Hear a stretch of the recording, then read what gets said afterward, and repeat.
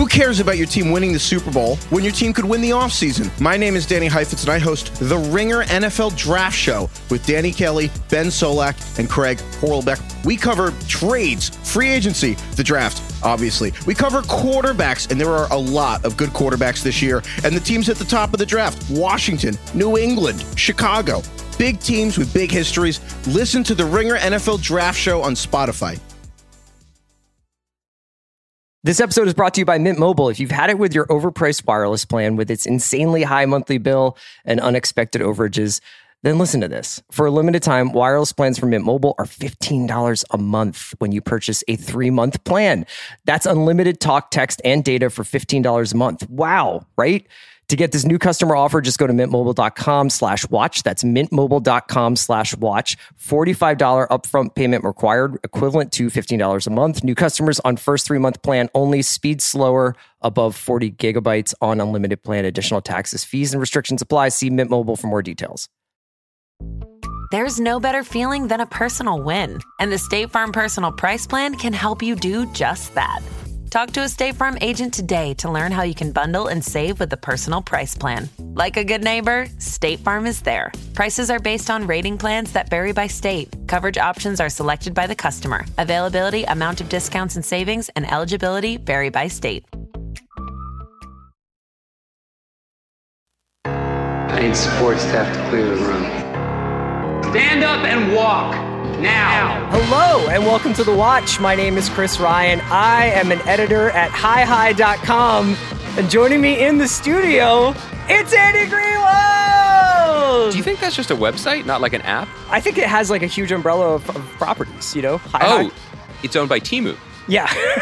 Oh, okay, that makes sense. We had a lot of Temu talk this week. Andy, it's great to see you. We're here with Kaya. It's what day is it? Thursday. Thursday. It's been one of those Thursdays. And a great show for you guys today because we are doing a sort of Mr. and Mrs. Smith special. We have the co-creator and showrunner Francesca Sloane on the pod today, and she was awesome. Talked to her for about 40 minutes about the entire season. There are spoilers, so if you have not completed the first series of... Then what's wrong with you? You've had enough time. You have. Even I've finished it. Even crushed the tape Greenwald and I was finished. savoring it. So we'll do a little, maybe we can chat a little bit about Mr. and Mrs. Smith, which I think is probably, as you said, your favorite show of the year so far. Yeah. Hot take for Feb 15th. I know. Yes, speaking of Feb 15, yesterday was Valentine's Day. I hope you had a nice one. I did. Did you? Yeah, I drove to LAX. Not for like... That is an act of love. Just my kink, you know? Like I love sitting in bumper to bumper with a bunch of... Were you trying to figure out what kiss and fly meant, finally? Do they have one of those? I think it's just like cell phone lot at LAX. They do. There's no romance. But when I was a kid and I'd be driving to like 30th Street Station and there was a sign that said kiss and ride or kiss and fly, I was tantalized. Yeah. I had no idea what those words in that order meant on a public sign. Can I kiss and then get on a plane? Yeah, I was like, this is what adults do? They just smooch and commute. What adults do is they talk about the marketing for Fantastic Four movies. Wow. That's you and me. What a life we've chosen for ourselves. Yesterday, Valentine's Day, Marvel finally made official what had been, the rumored cast for Fantastic Four. Matt Shakman's reboot, relaunching of this. I don't know. Would you say like one of the sort of Mount Rushmore titles in the Marvel? It's the George Washington. It's the first Marvel comic. There you go. Was and Fantastic Four #1. They released this like kind of charming. Yes, it is. Valentine's Day greeting card, postcard that is an illustration of the cast I would describe it in a kind of Jetsons motif. So this was remarkable, I think, because... And it's just so people know, Pedro Pascal is going to be playing Reed Richards. Vanessa Kirby playing Sue Storm, Joseph Quinn. I'm watching Chris's eyes as he realizes he's committed to saying their names. Johnny Quest? Storm. Sue's brother. Okay. And Evan Moss-Backrack, front of the watch, as the Thing. AKA? Mr. Rocks. No, Jesus. Ben Grimm. Okay. The pride of Yancey Street. Come on. And it's this cute little domestic scene of these people hanging out, and it's like got a pink and blue kind of color story. Mm-hmm. Tell me all about it. Artist Wesley Burt did this beautiful concept art. So look at you. I think this is interesting because supporting the arts. Always. Yeah. It's Wesley Burt, aka Mr. Rocks. Mr. Rocks was a character on The Johnny Wire, Quest I believe. Mr. Rocks. Yeah. So this is interesting. the other week when Joanna was ably subbing for you, we talked about this. Like, it did feel a little unprecedented because this cast was known. Mhm. I don't just mean like the industry wags knew. I mean like all the things that was being fed on the Facebook algorithm were like, Vanessa Kirby is gonna, like, it seemed fairly well known, and it was true. Yeah. It was confirmed. All the cast members who have social media posted this image. It's interesting to me that they took their time with this, and I think ultimately that's probably a good thing. I also think that with this announcement, I don't want to put too much into it, but we are covering it the way as if it's a major thing. This image makes me remember that Kevin Feige's calling card was that he understood the Marvel characters on like a granular level. He could communicate them, not Iron Man with a tortured backstory, but rich playboy has a broken heart, and then make the movie about that. And then obviously everything got more complicated. This image is warm, bright, lovely, and it's highlighting these characters as what they are, which is a family. That is what has made them unique in comic books. Yeah. You didn't get their surname right, but you basically understood them. So the other thing that this image seems to confirm is something that I think many people have heard as rumors. It does seem to be period. Yes. This is very kind of like go-go 60s iconography, imagery, which is what we Hanna-Barbera futurism. Which is kind of the gossip that we had heard. The Marvel Studios looking like the Cinerama Dome, the way it's written at the bottom. The name changed to The Fantastic Four as opposed to what you always were lobbying for, which was Fantastic Four. Mm-hmm. Another L for you. I think these are all very good signs. I also wanted to, just as your friend, and as someone who has now explained Deadpool to more than one adult woman, I wanted to explain that robot in the corner is Herbie. Yeah. And do you want to say it or should I? That Herbie stands for Humanoid Experimental Robot B-Type Integrated Electronics. But we do not have a voice actor for Herbie yet. Do you want to throw your hat in the ring? No, I was trying to cast it out. Barry Keoghan, maybe? Do you know why? He's doing commercials too now, I see. Is he? Did you see that? I saw him on Hot Ones. He was down bad. Well, yeah. He's. I feel like people from the UK, Ireland, like that area, they're not always the best with spices. Is that fair to say? You don't follow some of the Instagram accounts that I follow. I follow none of them. Which is Irish dudes just out on the weekend getting into a curry bag. Oh, we've talked about that. They're deep in their curry bag. So Barry Keoghan's back in his bag? He said that he had the bomb before, but it seemed like perhaps he had not this potency level of the bomb because he's like in his tank top by the end of this thing. Could you do that show? Not that anyone's asked us, but could you do that? I would love to be on Hot Ones, I guess. I don't think that I register on that level of celebrity. I mean, the long form podcast is our Hot Ones. Yeah. I do feel like I just think it would make me incredibly uncomfortable. One thing that's just amazing is he seems to be suggesting that he has literally gotten off the plane from overseas to do this show. Mm-hmm. I cannot imagine getting off of a long flight and immediately taking down like a dozen wings with varying levels of Scoville. What about, but remember when you were like, I am the true detective in the night country because you once flew to England and it was getting dark? Oh, no, being in the permanent darkness is fine. I just don't know if I could have the bomb is like my first meal outside of a... The only reason I brought up Herbie the Robot was to say two things. One, again, this is reinforcing an idea that I think is a good one for the movie, that it is embracing some of the campier elements of the characters. The second thing is, Herbie was not a comic book character. Herbie was created for I think it's the Hanna-Barbera cartoon. Maybe it wasn't Hanna-Barbera, but when the Fantastic Four, they made a cartoon in 1978, you clearly never heard this rumor. But I remember that there was a rumor about this cartoon. I was 1 when it came out, so let's everybody relax. But this was a story that Human Torch, no one would allow the Human Torch to go on television because they were worried kids would light themselves on fire. I mean, honestly, it was the 70s. Who knows? Kids were encouraged to light themselves on fire. The truth is, apparently, that is much more banal. That apparently, like, Johnny Quest, the Human Torch, Jesus, this is going to be a long 2 years till this movie comes out, apparently was optioned elsewhere. Yeah. Like so they invented Hannibal a weird Lecter, little robot. Clarice Starling thing. Yeah. It's exactly that. Yeah. You've done it again. So, what can I say? The ultimate skeptic was charmed by this. I will just say that this broadcasts more personality than most Marvel films have had in the last 5 years. Yes. So fool me 100 times, shame on me. Like, for all I know, this can come out and it will look like Ant-Man 3, and it will look silly But look, like, think about this again. Think about it not just in a vacuum, but think about it in terms of reactive to the other things that they've done. And all we know about Thunderbolts is this tortured development process where they every so often announce another person who's joining the squad. Because there is no fixed Thunderbolts. They're just like, well, David Harbour really popped in Black Widow. Let's throw him in there. They keep adding and adding. They clearly took the time to get 4 individuals who are A, definitively under contract, B, willing to share stuff on social media, but C, we're going to be a part of this in play acting as a family for the long haul. Yeah. So good job. Good job. Good job, everybody. And good job to the folks over at Amazon.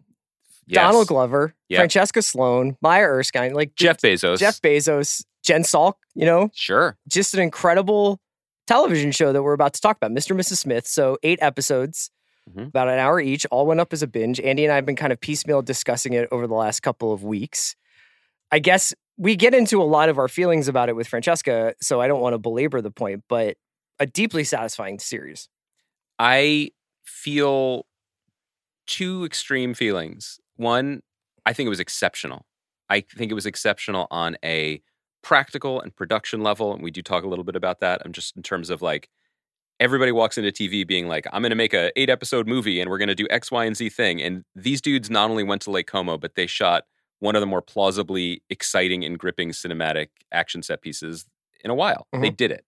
They did wild stuff on the streets of New York. And they made New York you make statements like that, and I'm like, I know you haven't seen John Wick 4. Which one is that? I wasn't saying it was better than movies, but I'm saying it was better than action on TV. Okay, I understand. I was just fucking around. How can I just start with 4? I would get lost. It's true. You really would. Do you think that's why they added the to Fantastic Four? Because there are people who think it's a sequel to the long-running musical The Fantastics? Fantastic, and it's the 4th one, yeah. Oh, you gotta really hold people's hands. The other thing about this, in terms of what it did, the show, in terms of character work and deep emotional stuff, and like making a show about relationships the way they are often experienced now, but also having a lot of fun in the margins.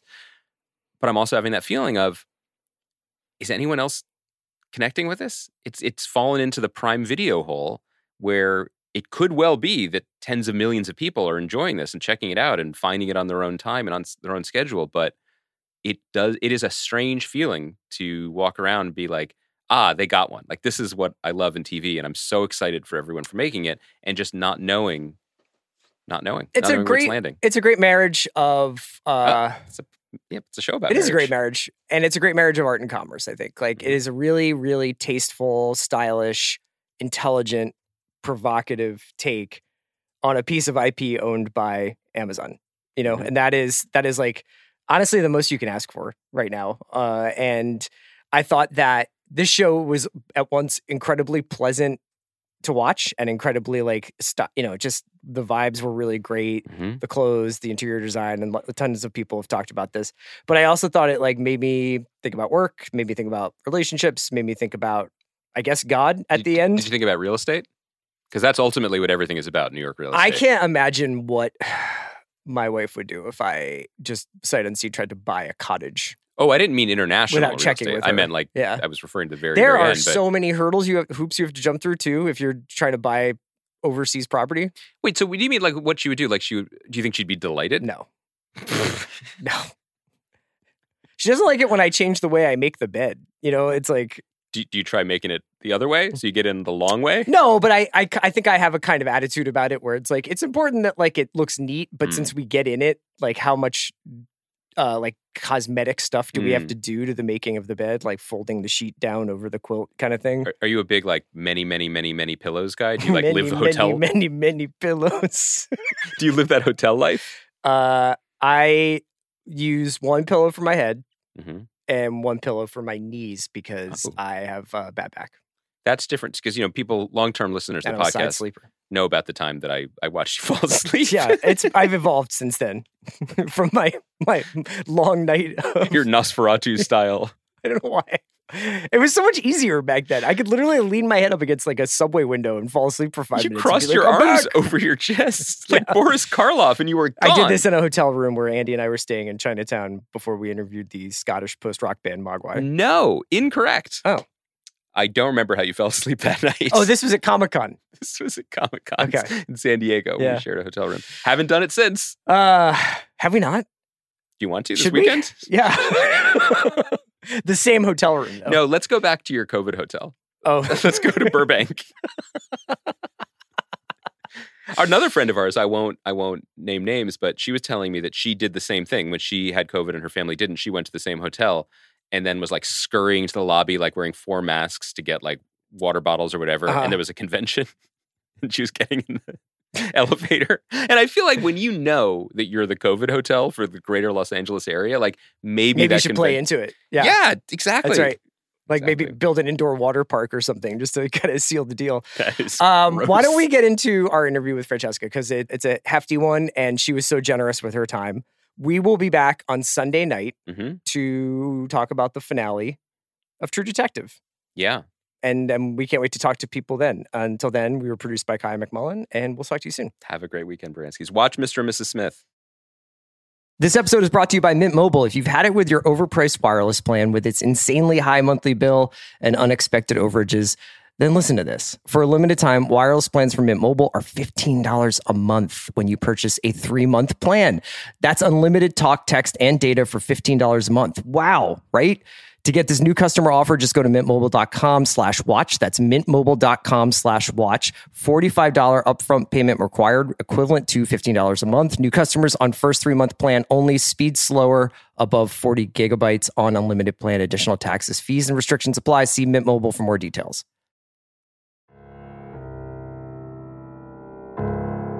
We're so psyched to be joined by Francesca Sloane, who's the co-creator and showrunner of Mr. and Mrs. Smith, which I think is probably our favorite show of the year, albeit I know we're in February, but like we can say it, there's right? a little dig when you say that. Yeah, we Here can on also February stop, 15th. We could stop potting now, and that would be it's our number one. Yeah. You did it. Francesca, thanks for joining The Watch. Yeah, thank you so much for having me, and thanks for loving the show so much. It really means a lot. It really means a lot to me. Well, we have a lot of questions about the finale and about the season as a whole, the creation of the show, but I did read that you are also from Philadelphia, and we just need you to confirm or deny this before we get started. Oh, I am so truly, absolutely from Philadelphia. Yeah. No wonder we like the show. This is just such a clear reason now. Now we felt like it was speaking to us. The Pennsylvania joke was that was like my M. Night Shyamalan-ing. Yeah. Your M. Night Shyamalan-ing would be moving back to Philly and getting courtside Sixers tickets, yes. right? Yeah, that's true. That's more like long-term goals. Or finding out that Jane was a ghost all along. Yeah. Oh, that was good. Yeah. Yeah, season 2. You never know. That's what we want. So specifically for the finale, and obviously if you're listening to this, we are going to be spoiling the entirety of the first season of Mr. and Mrs. Smith. I have to start here. Francesca, you killed the cat. This violates the number one rule of modern screenwriting, which, as many people know, is captured in the book literally called Save the Cat. Can you defend this decision? No, I cannot, but I'll try. We talked about this early days in the writer's room, and we just needed to get to this place where we could actually buy that they might at least attempt to try and kill each other based on sort of this like crucial misunderstanding. And the only thing that could really get us there that made any real sense was, unfortunately, to take Max out. Yeah. So brutal, but it kind of just felt like it story-wise, it felt the most honest. I love cats, but better cats than Beverly. Better cats than that seems like that's what the option was, right? Like that was in play as well. Yeah. Exactly. I thought that the finale was so awesome just because, my favorite part was, I think for a lot of people as well, was the truth serum / MDMA scene, which I thought it was really just like an incredible narrative engine to get these people to finally be honest about themselves and how they feel to one another. But I was curious for you, that the entire season is this balancing beam act where you're having these people talk in these incredibly natural ways about each other, but not giving a lot of expository background information. So when you finally have these people under the influence and they're kind of talking openly about one another. Where did you want to sort of draw the line as far as how much they are going to actually say to each other there?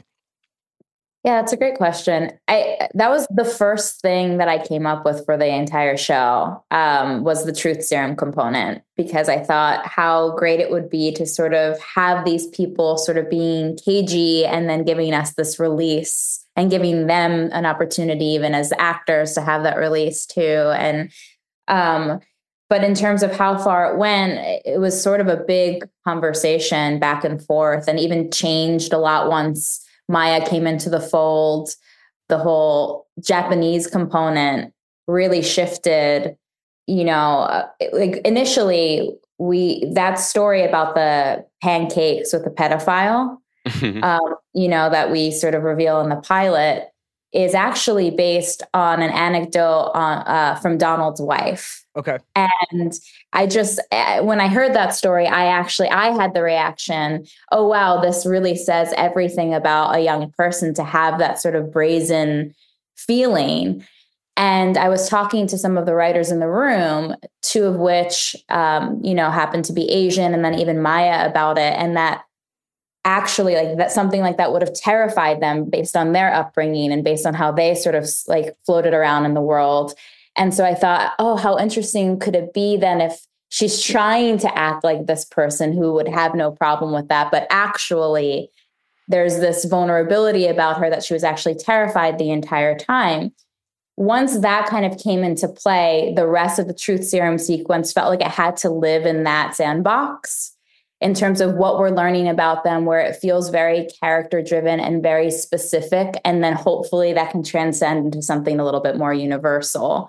So for instance, John's asthma and that actually being anxiety. And what does that mean for him as a man? What does that mean for him specifically as a Black man? What does that mean specifically for Donald playing John?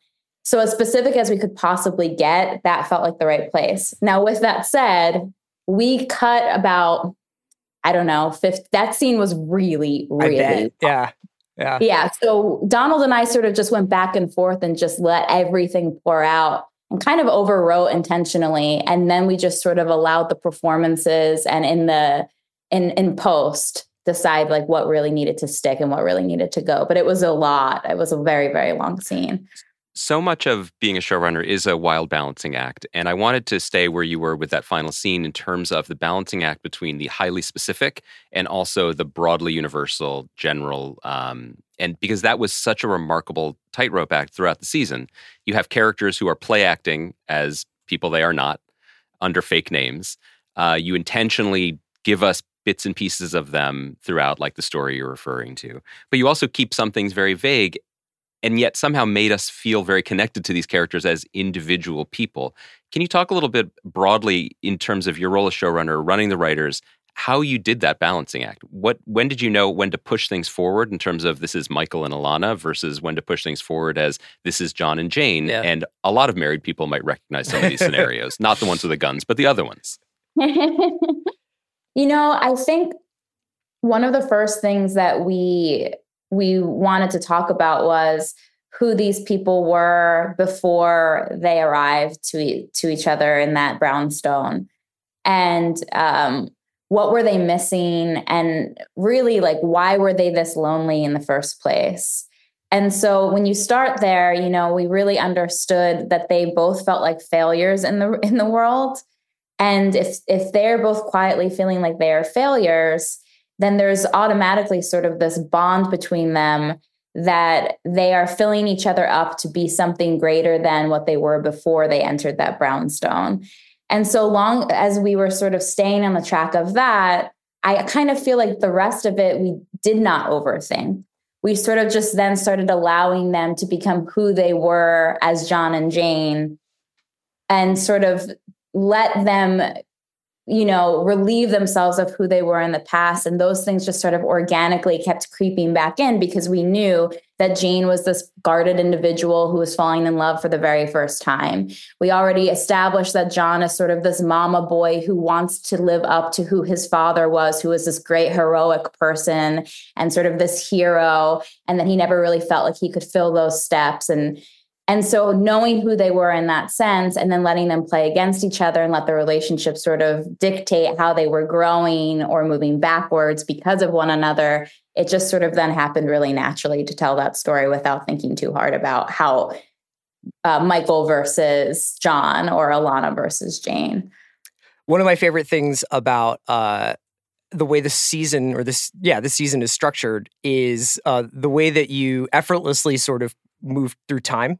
So when these episodes start, there are allusions to how long it's been. You know, maybe there's several missions, or there's an anecdote about something that they've done together that obviously happened in between the episodes. What was the timeline like in the writer's room? Is there a whiteboard with like a master sort of chronology of this? And I'm curious how you were able to indicate time passing without actually explicitly having like 7 days later or 2 months later.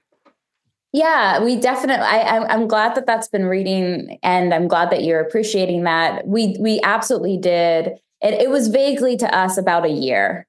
And it felt like it should feel like these two people, whether they're aware of it or not, are sort of adrenaline junkies. So if they do start actually falling in love, it will be this flash in the pan romance of things escalating very quickly, especially because they're sort of dealing with life and death situations with one another and whatnot. And so for us, what mattered most was sort of just showing that these milestones could happen and alluding to things like you're saying, you know, different art on the walls. They're starting to spend their own money. You know, we really thought about it. And I feel like this is one place where I wish we could have given even more details to this. Like we wanted the house to start getting a little bit cruddier and a little bit deeper and more fingerprints on things. And, you know, but that was always the hope. We even joked at one point of like showing Max getting much fatter, but like finding an identical cat is apparently really hard to do that can act, you know? But yeah, we thought of it as, you know, late summer to late summer. And then all that really mattered to us then is sort of getting to this place where they can boy meets girl, fall in love, get closer, things start to go to shit, and so on and so forth in a way that felt real. I really like the idea of Amy Simon saying, "Bring me the bigger cat now," like for a shot. Like So the season is obviously, and this is in the episode descriptions, built in the arc, a recognizable arc of a relationship. Chris and I, in talking about the show and enjoying the show, I think both of us were kind of torn between loving that artful construction and being able to see each step along this path, but also at times being like, I wish she wasn't yada-yadaing all these other missions. Like, this is working in such a unique way for we're contemporary... We're big mission guys. We love missions. Yeah. But it's working in such a unique way for contemporary television where it is a one-season event, but also kind of, I know maybe it would have been harder for you, but we kind of would have been happy with 20 of these, you know? I remember I heard you guys saying that. I was really touched by that, but it also gave me like slight PTSD to think about what it would have taken to make that.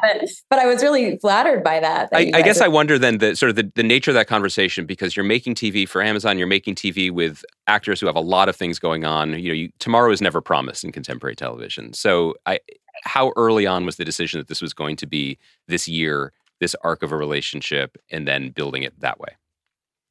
Very early. We definitely did bat around other versions of the show. We even batted around other versions where, you know, it is closer to the film in the sense that it is a marriage that has existed and it's just no longer shiny. And they're sort of at a crossroads of not knowing how they feel about each other. And we also thought about doing a show that felt like a little bit more thriller-esque and, you know, taking things down a different road of, you know, being like conspiratorial and all of these things. But we always just kept coming back to this relationship story. That was the thing that drew Donald and I to the project in the first place. His brother, Stephen Glover, who's like wonderfully brilliant, but always says things in this very simple way, almost like it almost feels like philosophical sometimes with Steve. And he just said, man, it's about the relationship. Just remember it's about the relationship. So when he would say that, suddenly telling the story, at least for me, felt easier. And I wasn't hitting my head against a wall so hard. And so when that felt like the right place to go, and it felt like the right place for the other writers, we realized that was the adventure for us pretty early days. I think we want to go back a little bit more in terms of the genesis of the show, but since we're starting at the end, I want to talk about the end. The end can be read a number of ways. It is ambiguous, but it's also possible to read it as quite definitive. Right. Can you talk a little bit about the decision-making behind what you wanted to show and what you take away from it? Because, this is probably baked into the commentary that we wish we had 20 episodes. We would be very happy to have 20 more, please. I love that. I actually think audiences are really intelligent. And I think that the world could really benefit from smart TV and smart films and things like that.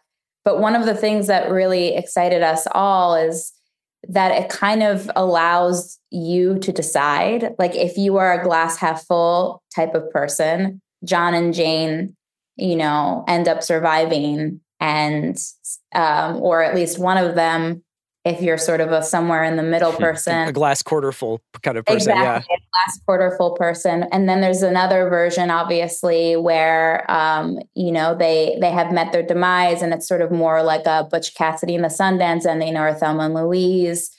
It really depends on the individual in that way. And that felt exciting to us. It also felt, I have to say, like a little bit like a Twitter meme from 5 years ago where it's just like, Parker Posey, murder me inside my panic room, mommy. You know what I mean? It felt like very, very intentional. Yeah.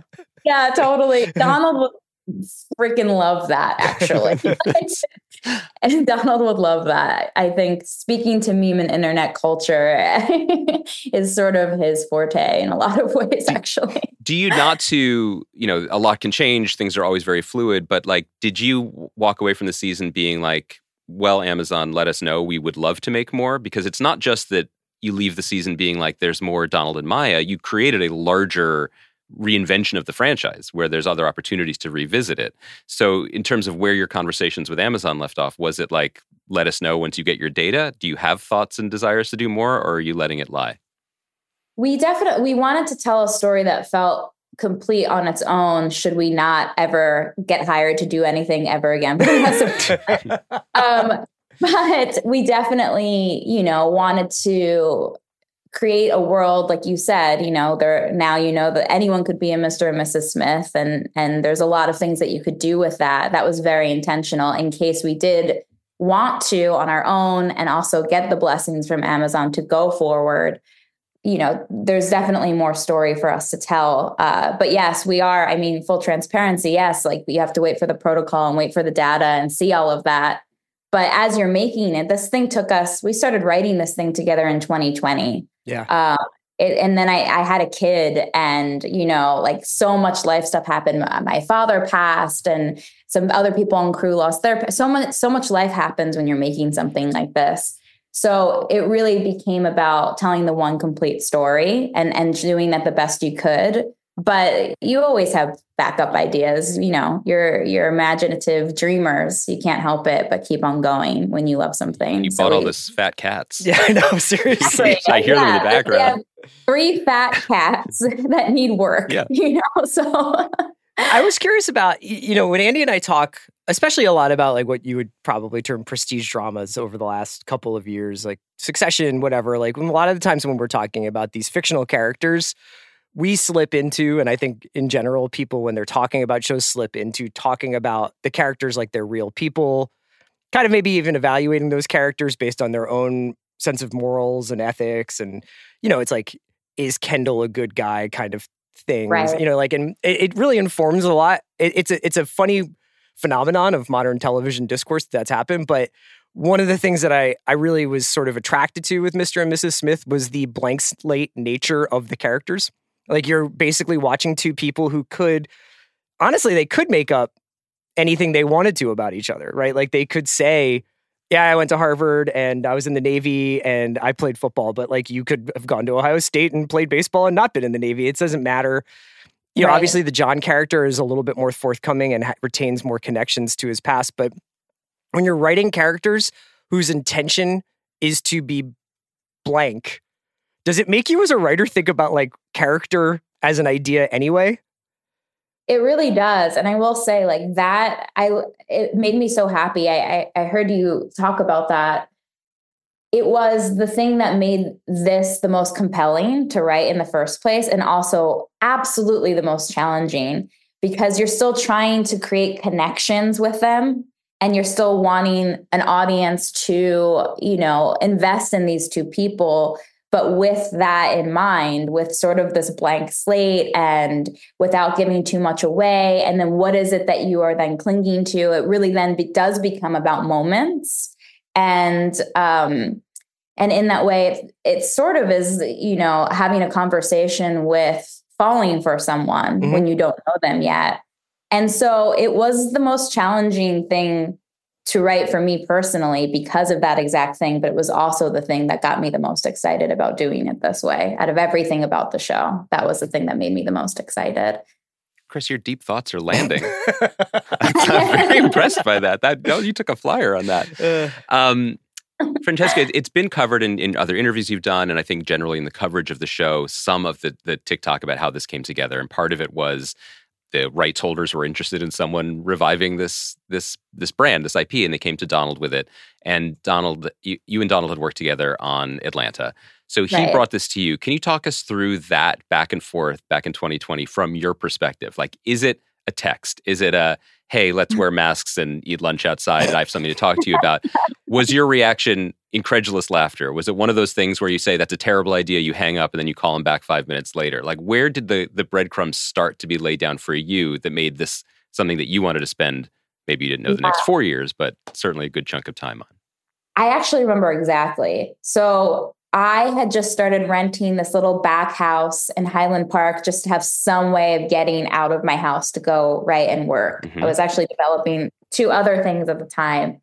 And I was in the car. It was a really hot day. I was on my way there, and Donald texted me. And let me go back a little bit. We knew we wanted to find something to do together. I wasn't sure how serious he was about that or not, but he had at least expressed that to me. And I obviously was down to do it, but I just didn't know. But he's a guy that can go to a galaxy far, far away at any moment. Yeah. Like metaphorically and otherwise, you're waiting. Exactly. So I was driving and he texted me and he said, hey, what if we do Mr. and Mrs. Smith together? And I thought he was joking. So I sent back, there's that, like that emoji, they're like of a giraffe, like not the little ones, but the big ones. I sent back a goofy giant giraffe because I thought, I don't know if he's joking or not, and he won't know what this reaction means. So right now, while I'm driving, I'm just going to send this giraffe, and then I'll call him back and see what the hell he's talking about. It's an interesting strategy. Yeah. So I sent him that giraffe. Sorry, I have to stop. Did you have giraffe in most use? Because otherwise, it's very unsafe if you're scrolling through, being like, this one is... I do use this giraffe often. Okay, so you're searching for big giraffe. Yeah, right. Okay, please go on. It's one of the big ones where you can also make it record and like... Oh, yeah. The face. Yeah, the giraffe face. Yes. Maybe it's a memoji or I don't know. Yeah. Okay, we'll allow it. Continue. Yeah. So I sent that. I used to actually to be a safe driver because I do use it frequently. I was like, well, giraffe. Okay, deal with this later. Anyway, then he called me. I was at this little back house pacing around and he was like, hey, do you want to do Mr. and Mrs. Smith? Michael Schaefer, who at the time was working for New Regency, brought it to him. And I started laughing, not big, giant laughter, but I was just like, what are you talking about? Like, are you joking? And he said, no, I'm completely serious. He's like, I know it's a weird one, but I kind of like what a big swing it is. And when Donald says, I kind of like, it means Donald really likes. And I started realizing how serious he was about it. Now, while we started talking about it, about taking an action spy thriller, making it about a relationship, making it about in-between moments. We even joked around about maybe there's one time where there's this huge giant mission that you just never actually even get to see. They just run back into the car and there's a monkey with a banana gun or something, We got really excited about telling a story in that way. Also the concept of a really meta match for Donald, who would we cast? It did start to get really exciting. And then it started to become more and more real. But with that said, he was like, when do you want to pitch this to Amazon, our version of it once we get it together? And I said, I'm doing these 2 other projects. Can we wait a few months? He's like, yeah, that's all good. an hour later, he's like, what if we pitch this next week? Yeah. So he's high, basically. Yeah, That's where a lot of this comes from. Exactly. And I was like, all right, dude. Yeah, let's do it. And let's get it together. Would you like a replacement project? Yeah. Yeah, exactly. Exactly. Yeah. Do you want another John? And it's me. And the answer ended up being yes. And I'm really glad I got to make something with one of my best friends and a bunch of our best friends. It was a blast. So it was the right. I'm really interested as an observer, and Chris and I had the chance to talk to both Glovers once for an FYC event, but Donald's really uncanny sense of himself and his own abilities. Not just that he's a confident guy, because that's well covered, and he talks about it in that really good THR interview that you guys did, but the use of him and the use of his particular abilities in this was really fascinating, because he is an auteur himself. He's a director, he's a writer, he can develop anywhere he wants with anything. But as a vehicle for his ideas, what motivates him, as a vehicle for what is particularly charismatic and vulnerable about him as an actor, as a vehicle for someone who is at a place in his career where he can take the biggest swings with the biggest, what's the metaphor? Is it bat in this? I guess we'll go baseball, the biggest bat, but also subvert it. I found it really fascinating. So I wonder if you could talk about that observation just from the perspective of a collaborator, because he is putting his cultural capital on the line with this, but he's also front and center on the screen. I think, yeah. I mean, his awareness of himself in the world is part of his genius. I always talk about him as sort of a cultural futurist. He just has this sense of sort of like what is going to hit before it even happens in this way that's sort of unparalleled to a lot of people. I think very few people have that very specific kind of skill in the way that he has it. And I think he's really good at sort of collecting other people that have other kinds of skills. He sort of creates like an Avengers of talent where it's like, he has that sensibility, whereas Hiro Murai has a sensibility of sort of taking quiet moments and knowing exactly when to make them feel really loud. And, in terms of me, he sort of understood that like taking this very sort of female perspective and making Jane the actual hero of the story could be a really interesting place. Like he's just very aware of those things. Now, in terms of him becoming John, as opposed to a Brad Pitt and making it a Donald Glover, he understood the assignment in that. He knew how the internet would react to it. He leaned into that in terms of press and in terms of even dealing with marketing. It was all about all of us being really aware and calling ourselves out and us knowing what we were trying to do and not trying to get one over on people. All of us just being like, yeah, we're doing this. We're trying to make something different. We're trying to make the reject Mr. and Mrs. Smith. That's why this is fun for us. Give it a shot. If you like it, great. If you don't, that's totally fine too. Then maybe it's just not for you. And that was sort of, it's a very, very Donald approach to everything. When you guys are putting together the show and you talked about like focusing on the relationship, the interest you had in the blank slate of the character, the nature of the characters. I was also wondering, kind of an action show, right? And I was curious whether, it has an aesthetic that is not going to be unfamiliar to people who watched Atlanta or have seen some of Hero's stuff or seen some of Amy Simons' stuff. And the vibes are definitely there, but there's also car chases in Lake Como and explosions. And I was wondering whether or not for you, did you revisit any action thriller texts or films that you kind of wanted to draw from or be like, so like, what's a good car chase? Like, like what would make... Yeah. Yeah, we did. We did a lot of that. I mean, we watched a shit ton of like French Connection and things like that. And then, lots of Hitchcock and, but I will say, like, there was a point in time where the action was even more subdued, and I feel like it's pretty subdued for the most part. But as we were shooting, we shot all of the New York episodes first, and there was this sort of excitement on set when we got to do some real action, and there was some excitement from Donald and Maya, and I started realizing in real time, along with our producers, like, you know what?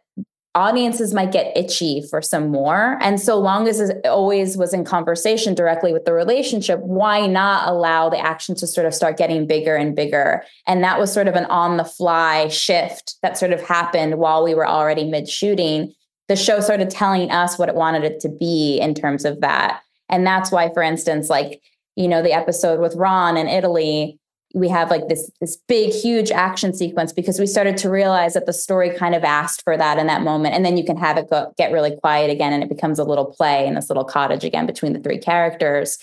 But yeah, it was like this living, breathing thing. And the action sort of kept dictating to us what it needed to do as we were shooting, and it would get bigger or smaller. But the storytelling is present throughout all of it. Because like, in the first episode, they're super nervous about delivering a box. And by Lake Como, they're like bantering with each other while they drive at high speeds through winding mountain roads and shoot out windows. I mean, it's really like, it's evident that this has now become their jobs, Exactly. We wanted that, and we wanted to feel like you can sort of earn the finale. We wanted to show them like bit by bit earning that shootout, that shoot 'em up in that house in a way that felt real. I think the decision by Phoebe Waller-Bridge to leave the project has been well covered. I'd like to talk to you about the decision to hire Maya, how that went down. She's extraordinary in the show. I think you're right to say that she is the hero of it in a way, and the way that she plays it is so subtle and so moving, and it's so organic throughout. And their chemistry is outrageous, and you don't get that scene at the end that you said you overwrote and then cut down without their absolute delight in each other. Like Donald's laughter is so generous and real that he's delighted by her. So can you talk me through that decision? Was her name floated in the room? Did someone suggest it? Was it an easy yes? Did you bring her in? How did that happen? Yeah, I will talk about Maya all day, every day. I love her so much, and I do think she's just incredible. And the two of them together, I'm so in love with them together. We were on a text thread with Carmen Cubo, who's like one of the most legendary casting directors and a really good friend of ours. And she was actually the first person to say Maya. And what was so weird about that, though, is as she texted Maya, I was actually in Santa Barbara at the time, walking up and down on the beach, having an anxiety attack about like, what are we going to do about this? Siri, what is it like being a Hollywood screenwriter? What draft works in that situation? There is one. It's a brain exploding out of the draft head. So if you ever need it, it's a good one. But so I was texting Maya's name at that exact time. And I'm not like a big one for signs or things like that, but I thought, that's really interesting, because I also had that thought in my mind. Then we asked Hiro Murai. He said Maya without knowing that this name was being floated now a few different times. I then asked my sisters. They said Maya. It was a weird thing. And I don't want to interrupt you. When you're texting Hiro, are you saying, we need someone who can do X, Y, and Z? Did Hiro already know the script, or did you just blank say, who is Jane? Hiro knew the script because we had done a version of the pilot that changed quite a bit, and he was already like, that's our buddy. And he was so busy and was like finishing Atlanta, but was like, clearly we were going to like manipulate him to come on board and direct at least the first 2 episodes. So we were all sort of, and we knew we needed a Jane. And so he had said Maya.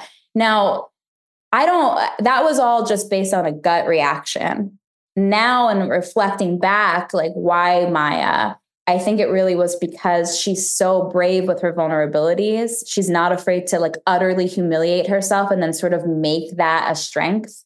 And she's just such a good actor. And like, I really wanted to show that she can do so many things. It just felt like an exciting thing. Now, Donald just FaceTimed her just to catch a vibe. And she assumed that it was for like a small part to be on the show that she didn't know much about. She liked the concept of sort of reject Mr. and Mrs. Smith. And then he was very coy about it. And then toward the end, she started realizing that he was actually calling her to play Jane, which she was shocked by and surprised by. And then I had a Zoom with Maya, and we connected so immediately, so easily. She wanted to do all of like the most humiliating things between the two characters. We weren't sure if John would do this or Jane would do this. Like famously, now we keep talking about how Maya really wanted to be the character that had IBS versus John. And I was like, this is our girl, And we all just met up in New York. There was like kind of an awkward table read with like all of everybody, all of the execs and Amazon and whatnot. But then Hiro, Maya, Donald, and I got a little hotel room, and we sort of did a very casual rehearsal, and there was just magic between them. and they were just making each other laugh so much. And it felt like they had known each other for much longer than they had. And I remember Hero taking me to the side and looking at me, and he's like, "Hey, Fran, this is really going to work." And I felt it. I saw it. I got chills watching them together, which was really exciting. It's amazing to watch because it's not just, and Chris was referring to the action moments, which they both pull off with aplomb, but the moments that stick with me about the show, a lot of them are in what I thought of as maybe my favorite episode. I'm not sure. Come back to me. But the not penultimate one, the therapy episode, is so exceptional because you ask so much of everyone all the time. And what sticks with me though is the walks away from the house, which is anyone who's ever done therapy like that knows that's where the real stuff happens. And their physical presence with each other is remarkable because they are walking with shared history, even though they are trying to have fun after the first one and have a joint enemy in Sarah Paulson. And then they can't hide it anymore after the second one. But that intimacy you cannot fake. It's remarkable to watch. I'm so glad that you feel that way. They'll be so happy to hear that too. But we, full disclosure, that was a reshoot. And so, sometimes like as much as it's a headache, the universe can be sort of kind because at that point we had all been through so much and the two of them really were so close. So the history was now there at that point, but it really benefited us at the end because the performance felt exactly what you're describing. So what's up next? You worked on this for 4 years. It comes out in a binge. Wait, I have a question about that. Yeah. Before we give her the softball, I got a couple hardballs. Okay, let's do it. I have some Amazon questions. Okay. Feel free. I know this is a podcast. Starting the show the way it starts with Skarsgård, was that always the plan, or was that hey, we need more action in the show? Blink twice if you don't want to talk about it. No, we can totally talk about it. But you're a very astute watcher because, it was not necessarily we need more action. It was we need to sort of, and I actually don't disagree with this. We need to set up stakes. What could happen? And it does track with what happens to our characters. It does. And actually, it was really Donald, Hero, and I. This is another one of those moments where like working with your friends and having this connection is really fantastic because we all separately sort of came to the same idea. We were like, we need a new beginning. And we all sort of arrived to, along with Amazon, this notion of, another Mr. and Mrs. Smith couple. But like what we like about it is we're being naughty, winky assholes because it's like, hey, if different creators made this show, this would be the show you look like the entire time. But we're going to give you this for a few minutes and then get rid of them and then bring in our real show, which is sort of how we navigated all that. But it also still does do an authentic thing, which is show you, Ghost of Christmas Future stakes at the same time without just being assholes. That makes sense. I also think that I keep referring to, and I guess you've heard us say this, like this does seem like, and I don't know what it was like behind the scenes, but in some ways an ideal marriage of what you and Donald and your creative community have built with the financial pull of an Amazon. Because as you were saying, so many of your friends are involved in the show behind the camera and in front of the camera. You and I'm sure Donald and Steven and Hero have people they can call and they'll show up, and be there to be a part of something like this. But clearly you could also say, hey, Amazon, we're going to shoot a fight scene on the High Line and at the Whitney. We're going to go to Lake Como. Those feel like the best kind of flexes because you pulled it off. What were those conversations like in terms of how big you felt you could dream and then getting it over the finish line? Because it's not just we're going to go to Italy. It's we're going to do a cinematic action scene that works in Italy. Right. I mean, I was greatly intimidated by the budget, actually. But at the same time, like, what an incredible opportunity to just sort of dream as big as you possibly could and become like 13-year-old kids and say, hey, what would be like the coolest way to sort of show action? And we're allowed to do it. This credit, though, belongs really to our producer, Anthony Katagis. He's like this old school New York guy.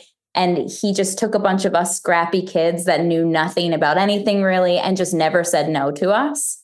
Like he's just that kind of producer that gets excited for the challenge to make it a yes. And so because we had him and he was sort of our liaison and then sort of calming Amazon down as we went through these things, he sort of became our person that just let us figure out how to dream as big as we could and then make those things actually happen. I feel like your showrunner brain will appreciate this, but in conversations I've had with other people who've done that job and who make TV, there's just this respectful shake of the head, like because because they're watching the show being like, if they went to Italy, you're working with local crews and you're having to like bridge these language divides and also hit the ground running with a show that you've been making if you made it in that order, blow up pieces of Lake Como real estate, and then make and somehow stitch together some not just consistency between the show as a whole, but also like cash the check that you're writing. Not literally Amazon's check, but like, okay, we're going to do a driving sequence here. It's got to be the right one. It's got to look good.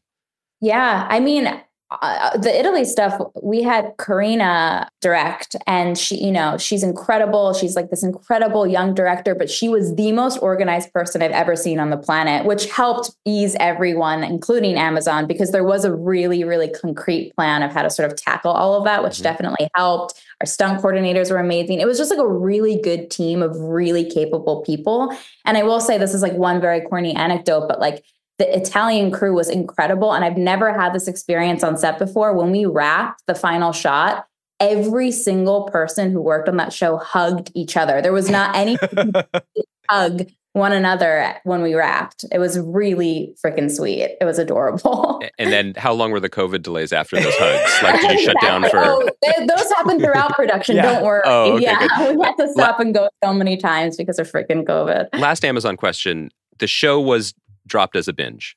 How do you feel about that creatively, and how is that explained to you by them? Like, how do they say to you, hey guys, this is our method of doing things and this is why we think this is best for your show? Initially there was some conversation about it being, it would drop weekly. That went away rather fast, even before we finished shooting.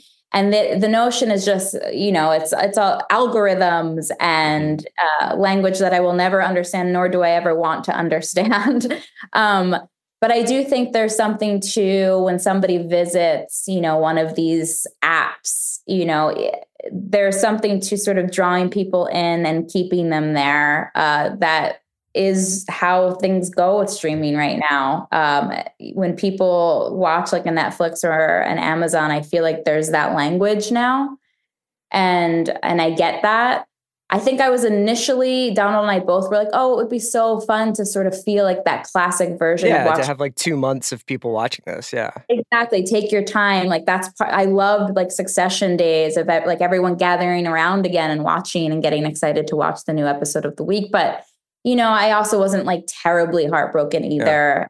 Yeah. It's just one of those things. And it's not such a twisty show that if somebody's on 5 and somebody's on 3, they can't still chat about it like broadly. You know what I mean? Like I think ultimately it was cool. Chris is saying that because he spoiled True Detective for me last I night. did. So he's trying to make it seem like it's cool. I thought he was done. It's fine. I just want you to know what's really going on in here. I